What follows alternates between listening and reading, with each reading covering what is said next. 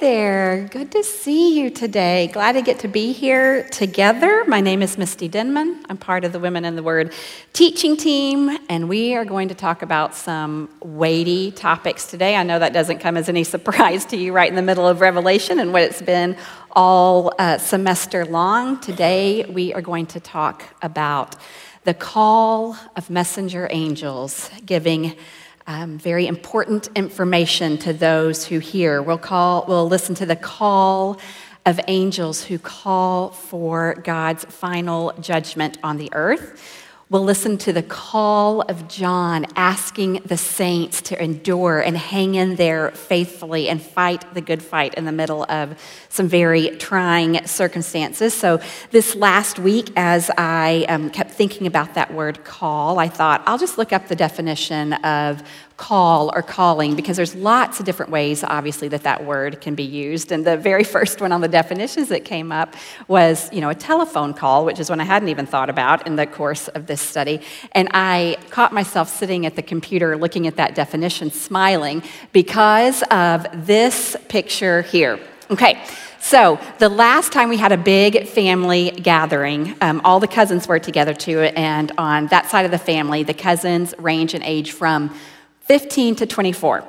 My sister-in-law showed them all a picture of that telephone and asked them, or told them, that she would give a prize to anybody who could successfully describe how to use a phone like that. And, all the adults are standing around listening or whatever. So it was pretty hysterical. One person said, okay, you stick your finger in their little circle and punch it. Okay, no, that's not it. The closest anybody got was, I think you put your finger in there and kind of push it a little bit.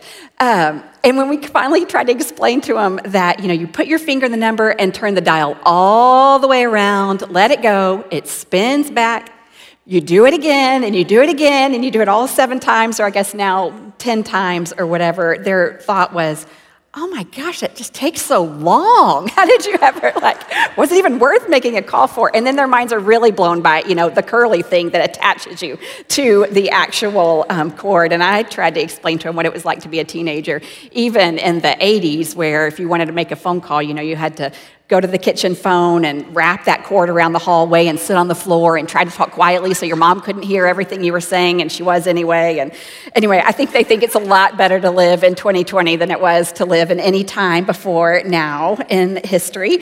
Entirely separate from the callings that we're talking about in Revelation today. But since that happened over Thanksgiving, I've been waiting to tell somebody about that. So now you know. Well, we'll move on to things of real importance here. I'd love it if you'd open your Bibles with me to Revelation chapter 14. And we will start by reading just the first 5 verses together. I'll give you a second to do that. John says, "Then I looked, and behold, on Mount Zion stood the Lamb, and with him 144,000 who had his name and his father's name written on their foreheads. And I heard a voice from heaven like the roar of many waters and like the sound of loud thunder. The voice I heard was like the sound of harpists playing on their harps, and they were singing a new song before the throne and before the 4 living creatures and before the elders. No one could learn the song except the 144,000 who had been redeemed from the earth. It is these who have not defiled themselves with women, for they are virgins. It is these who follow the Lamb wherever he goes. These have been redeemed from mankind as firstfruits for God and the Lamb, and in their mouths no lie was found, for they are blameless." So what is happening here? And isn't that a question we ask ourselves every week in Revelation? So glad there's been lots of great answers to that. So as in earlier chapters, John is recording a vision that he's seeing. What he's seeing and describing here is out of chronological sequence. That was the same as it was last week. Here, John sees Christ's return near the end of the great tribulation. I think this was a scene that would have filled him with a lot of courage and hope and maybe even a fresh perspective. A couple of weeks ago, Shelley talked about that divine pause in the action. Something similar is happening here. In the midst of seeing what these terrible judgments will look like, it's as if Jesus gives John a second to sort of step back, see some of his glory. Later in the chapter, we'll get to see God's very definitive judgment on mankind, on those who are opposed to God. But this pause is a preview of the victory at the end of the story, an encouragement to John, and encouragement to us too. So in these verses, John simultaneously is seeing a scene in heaven and a scene on earth. And I cannot imagine what it would have been like to see the things he's describing. So he sees on Mount Zion, which is Jerusalem, Jesus standing, and he's not there alone. He's surrounded by the 144,000. He is victorious there. It is his holy city. They're worshiping all around him. And isn't it interesting, I think, that John calls him here, even in that scene of power and victory, he calls Jesus the Lamb who laid down his life for the sins of the world. I think John here is really holding on to both aspects of Jesus, both Jesus as the Lamb of God and Jesus as the victor at the end of the story.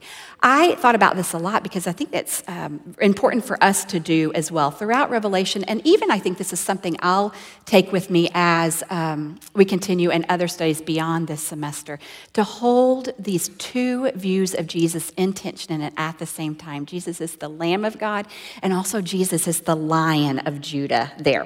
So this 144,000 that John sees are those same 144,000 that we first saw back in chapter 7. They are Jewish believers who have come to faith during the tribulation. They live through those years despite intense persecution, and we see in them a picture of just deep faithfulness and steadfast service to the Lord despite very difficult circumstances.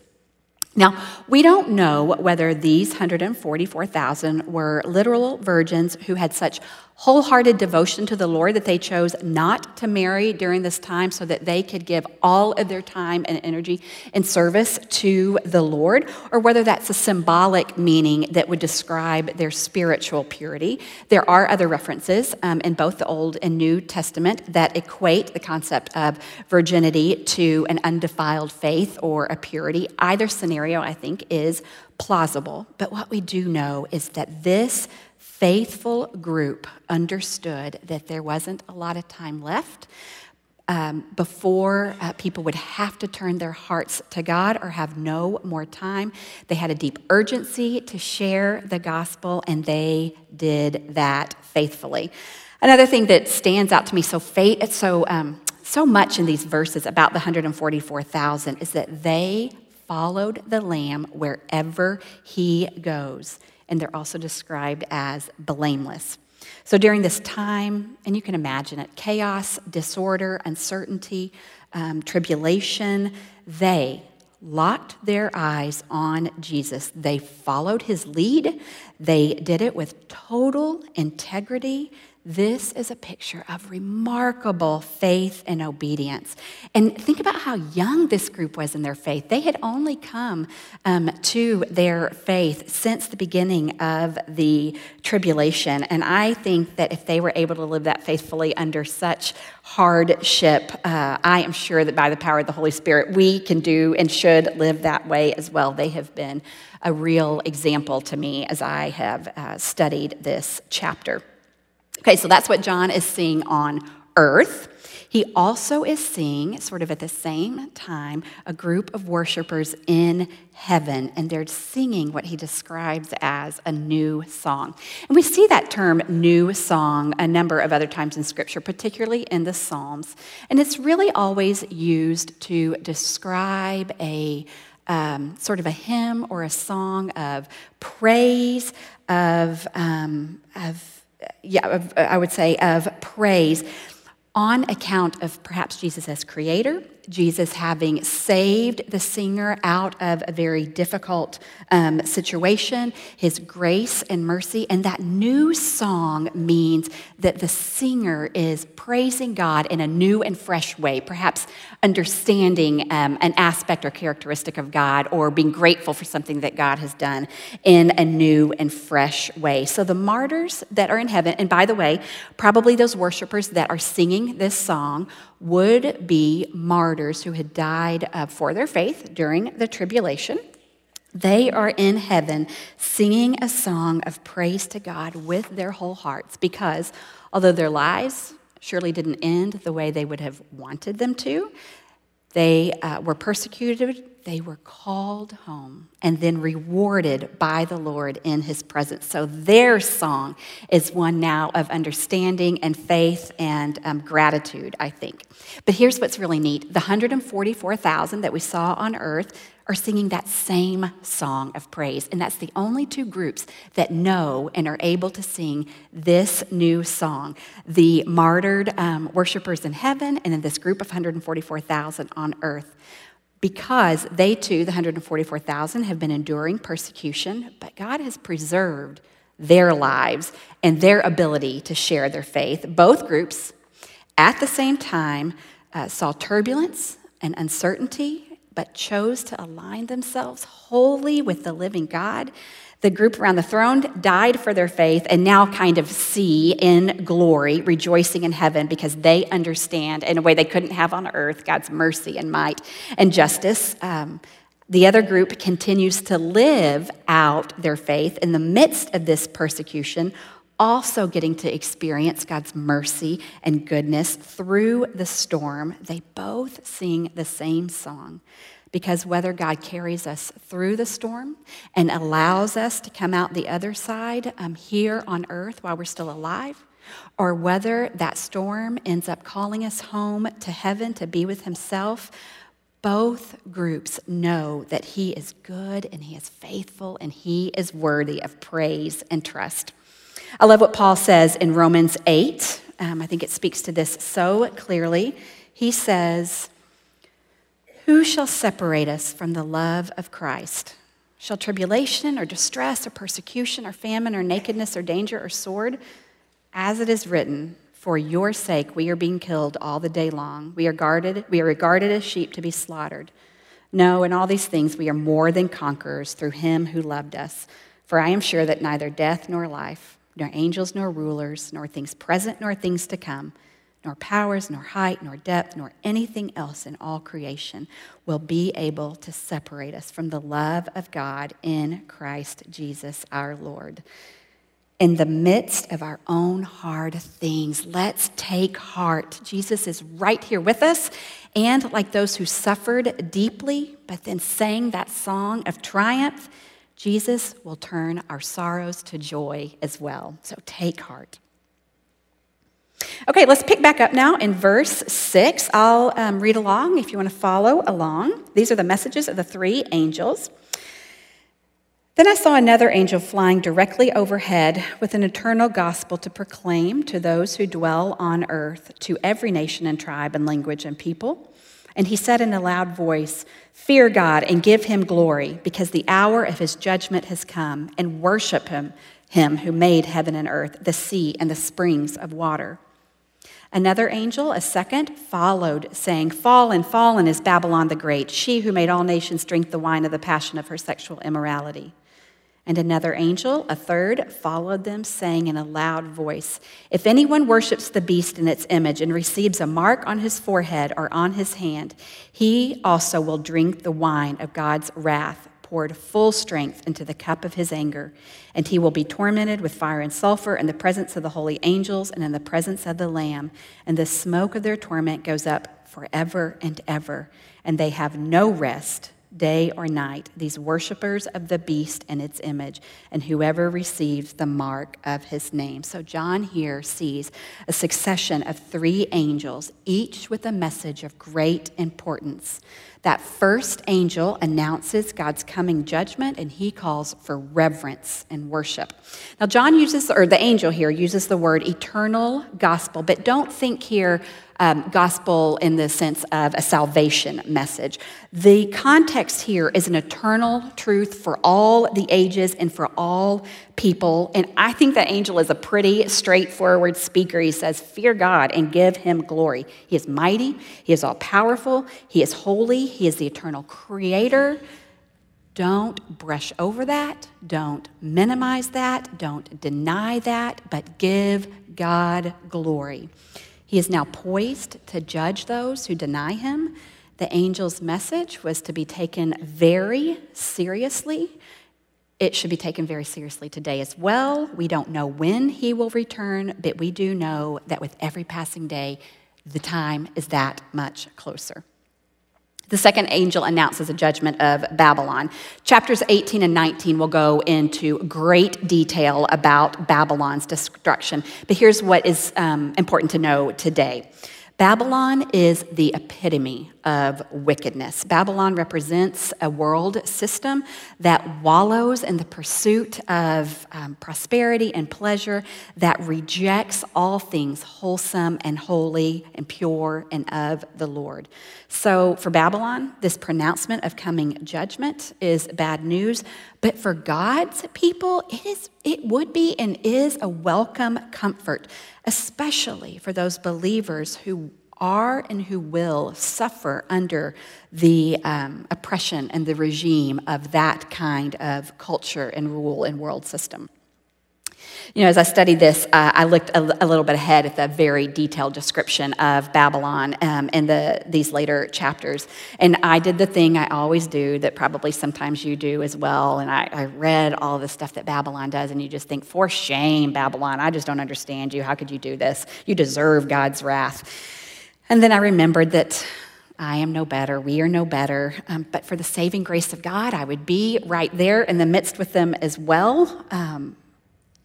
This chapter causes me to want to love the things that God loves and hate the things that God hates, and to have eyes to see the difference between the two. The coming judgment of Babylon is a call to root out the sin in our own hearts while there is still time.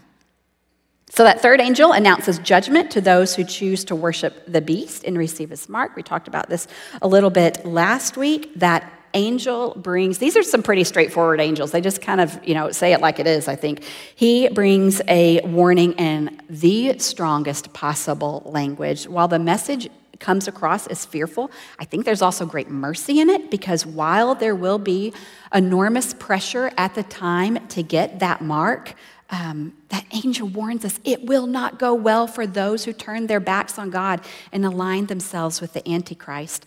I think God is exceedingly gracious to give us this warning, and giving us his son also, but for those who reject the gift and look to God's enemy to provide for them, they will experience God's wrath. There is great wisdom here as well. While those who refuse the mark of the beast during the tribulation will definitely suffer deeply. There is a definite end time to when that suffering will come to a close. But for those who worship the beast and are able to not have that suffering on earth, what this angel is saying is your suffering will be eternal. So you have this choice to make here. You can suffer on earth for a little while, but then know that God will reward that and take care of you for all of eternity. Or you can choose to not have to experience that suffering right now and have it easy in these few years, but then be separated from God forever and ever. There's temporary suffering and there's eternal suffering, and God's messengers put it into those words as a warning and as a courage builder, I think, to his people. So I see evidence of God's great grace and mercy in this message. Look with me at Matthew 10. I think we looked at this in our homework as well. Do not fear those who kill the body but cannot kill the soul. Rather, fear him who can destroy both soul and body in hell. So everyone who acknowledges me before men, I will also acknowledge him before my Father who is in heaven. But whoever denies me before men, I will deny him before my Father in heaven. So The messages, the call of these angels is to trust God and not anyone or anything else, even when it seems like nobody else is trusting God, even when it seems like it doesn't make common sense to trust God, even when everyone around you is telling you not to trust God. I am thankful we are not in such dire straits right now, but the same truth applies to us today as well. We certainly have circumstances in our life where it seems like maybe it doesn't make sense to follow God's word. Maybe this other thing would make life a lot easier right now. These are words to encourage us and live by today and in the future. So the call of these three angels rings out clear: fear God, give him glory. Know and be glad that he will destroy wickedness, and worship him alone.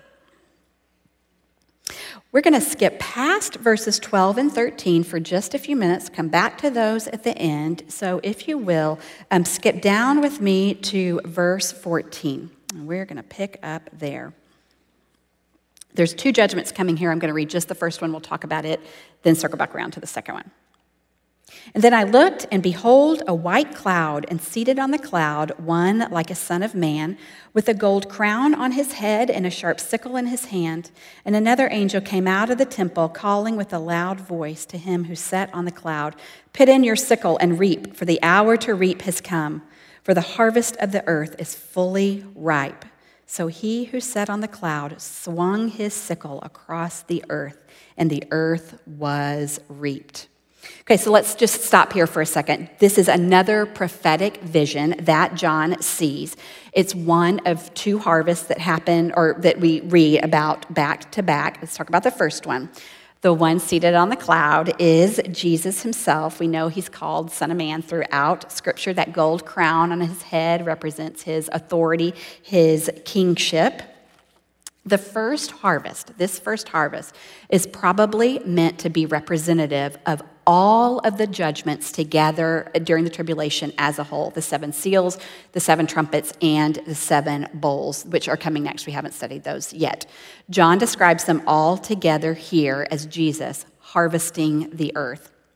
I think we've talked about this before, but a sickle is we've got a picture of a sickle, is a short-handled tool that had this curved blade. It would be used by hand, and you would cut down particularly grains and harvest crops with them. I just think that's such a menacing-looking tool there. It just, I had a picture in my head that was sort of different than when I looked up images of these, and I know it's really useful, but it's just kind of a scary-looking instrument. Knowing what we already do, though, about the judgments that we have studied, that sharp, scary-looking instrument kind of makes sense to me. The judgments we have seen and that are still coming are intense. They are definitive. They are violent often. So when the angel says the hour to reap has come, the harvest is fully ripe. That word for fully ripe there is super interesting. It means a fruit or a vegetable on the vine past its prime. It is either beginning to dry out and wither up or rot there on the vine. I think that is so rich with meaning as we read this, because at the time of this harvest, we know that the earth will predominantly be morally, culturally, spiritually rotten.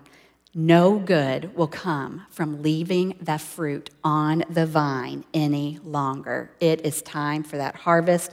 The fruit is fully ripe. And of course, that is determined by God's perfect timing. I also thought about all the years between when Jesus was on the cross and today.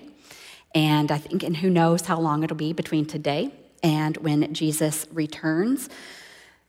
To me, it feels like a really long time. And I even think about how some of the brand new believers in just the years after Jesus died expected him to return any moment. And that's been many years since then.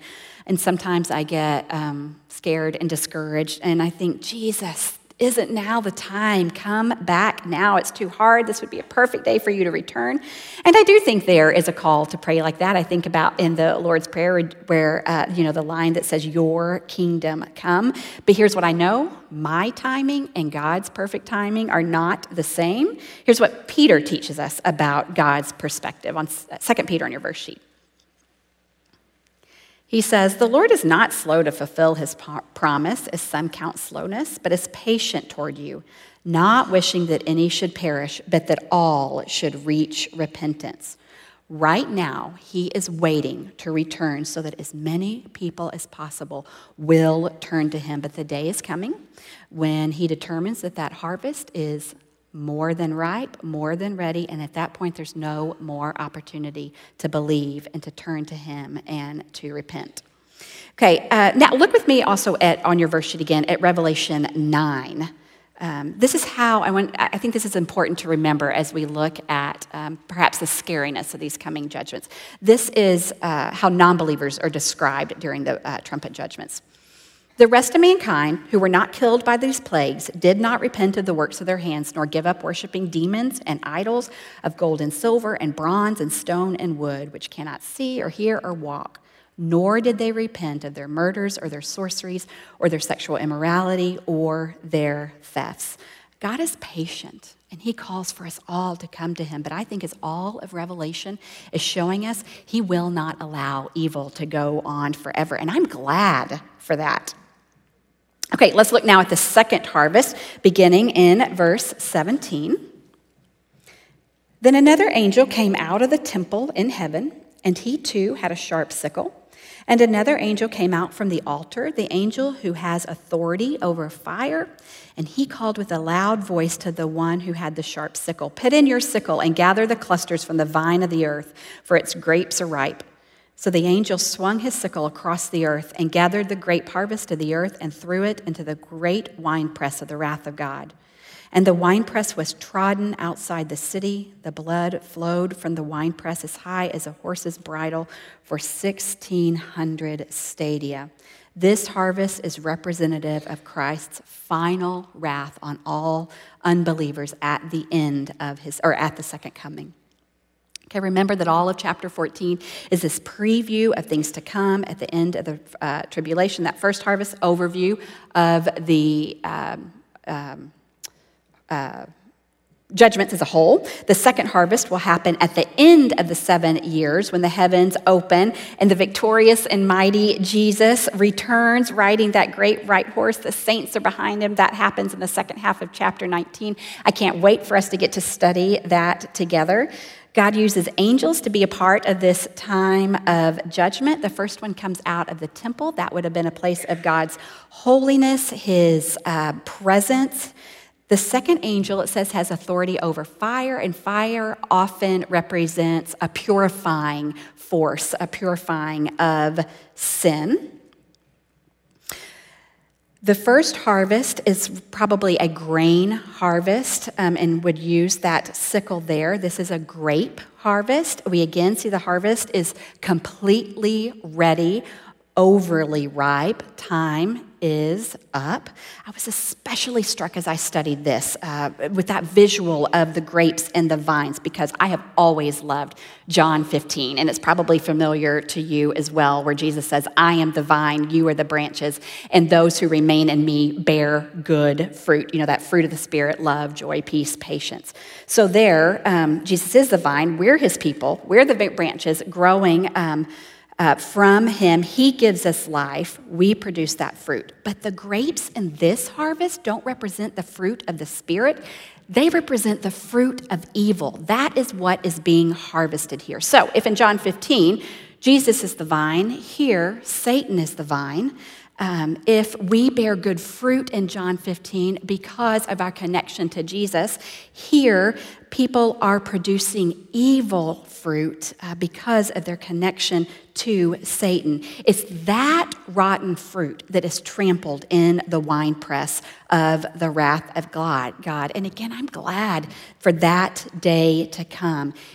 It does sound horrific, and I don't have any doubt that it will be. But that is the day that God unquestionably eradicates evil forever.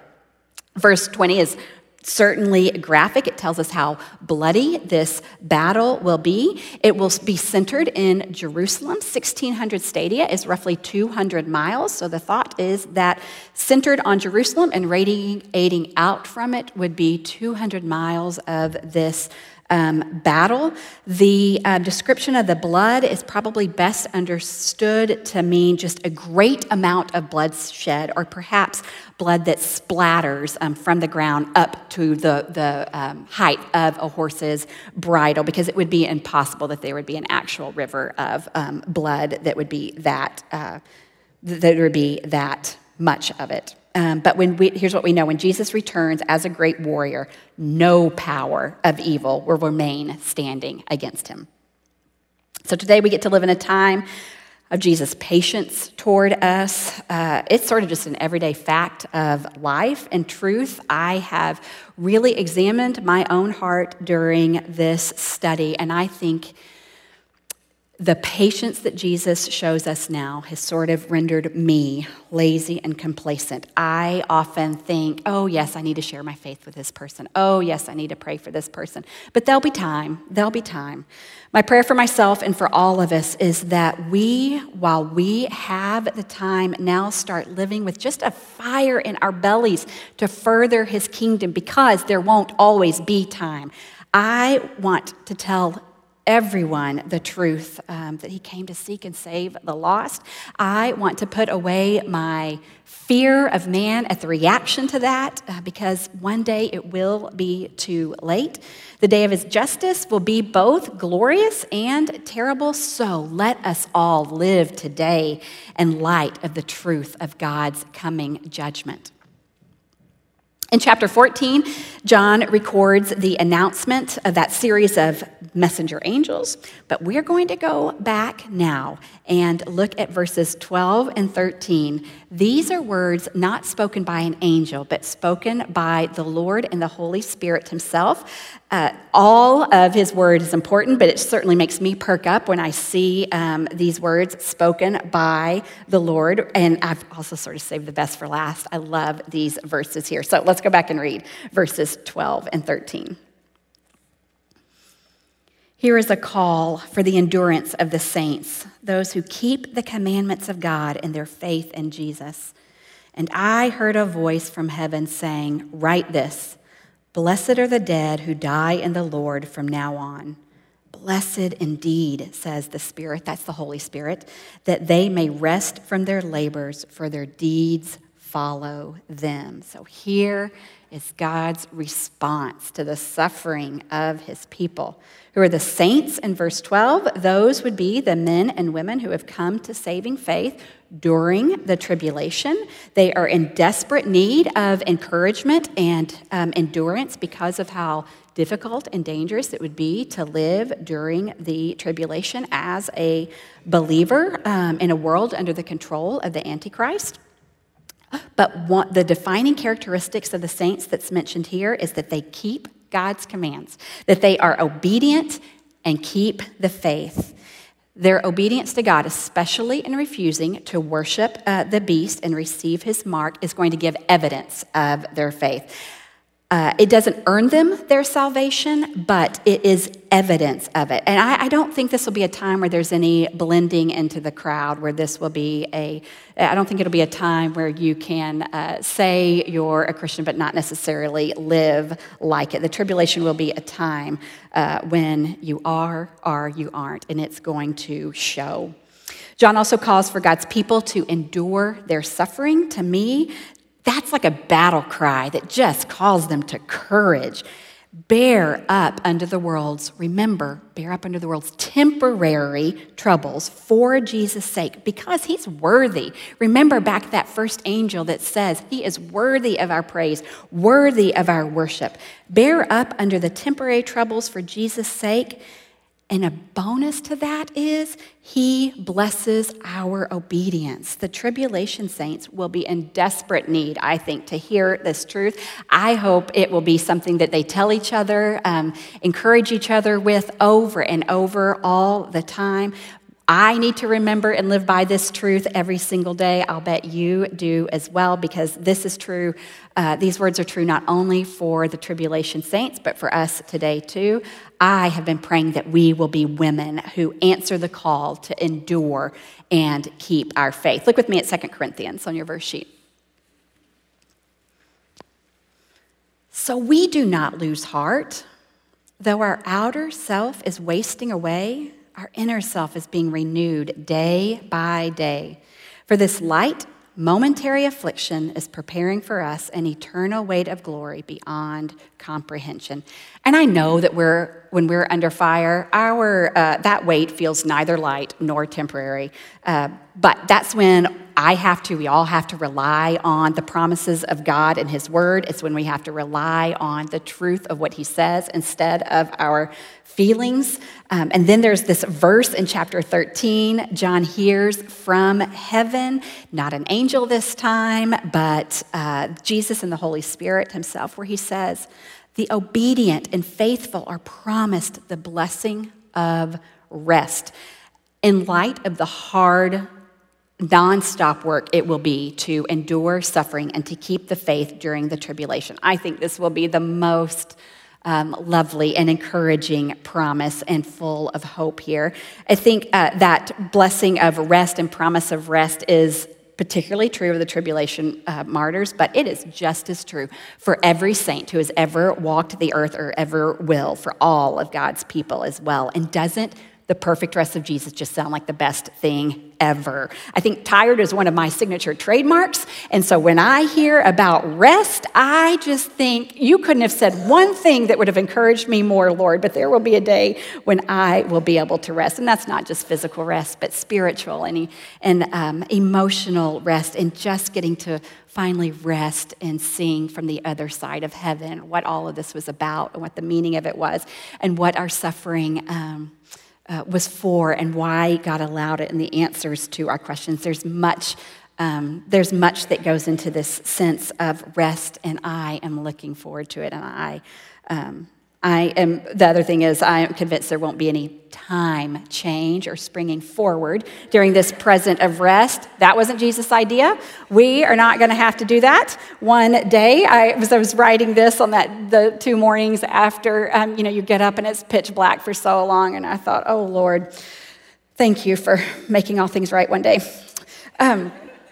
For today, we, God's people, will answer the call to live with steadfast faith and with obedience. Today, we get to labor and share Christ with a lost world with this very sober assessment that a day of judgment is coming. Today, we get to worship Him with our whole hearts, even though we don't see Him or understand Him fully yet. But a day is coming when we will be in His presence. There will be joy. There will be rest. And like the saints who endure during the tribulation, I pray that we will also faithfully endure, knowing, trusting, resting in the fact that Jesus will reward us. Let's pray. Lord, in your word, you say that what no eye has seen, nor ear heard, nor the heart of man imagined, what God has prepared for those who love Him.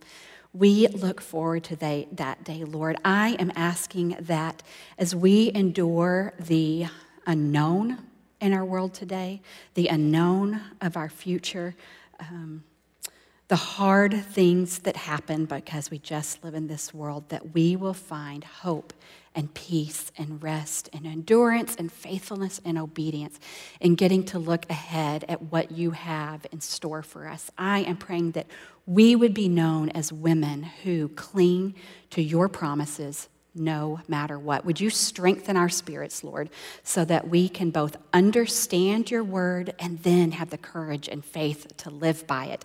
I am praying that we would be marked by that today as your women. Lord, we love you. We are good. We trust you. I'm asking that you would help us to trust you more. I am praying for your spirit of peace over our lives today and in the weeks to come. Nothing is outside of your control, Lord. Nothing is outside of your grasp. There is nothing that's coming up for us that you don't already know.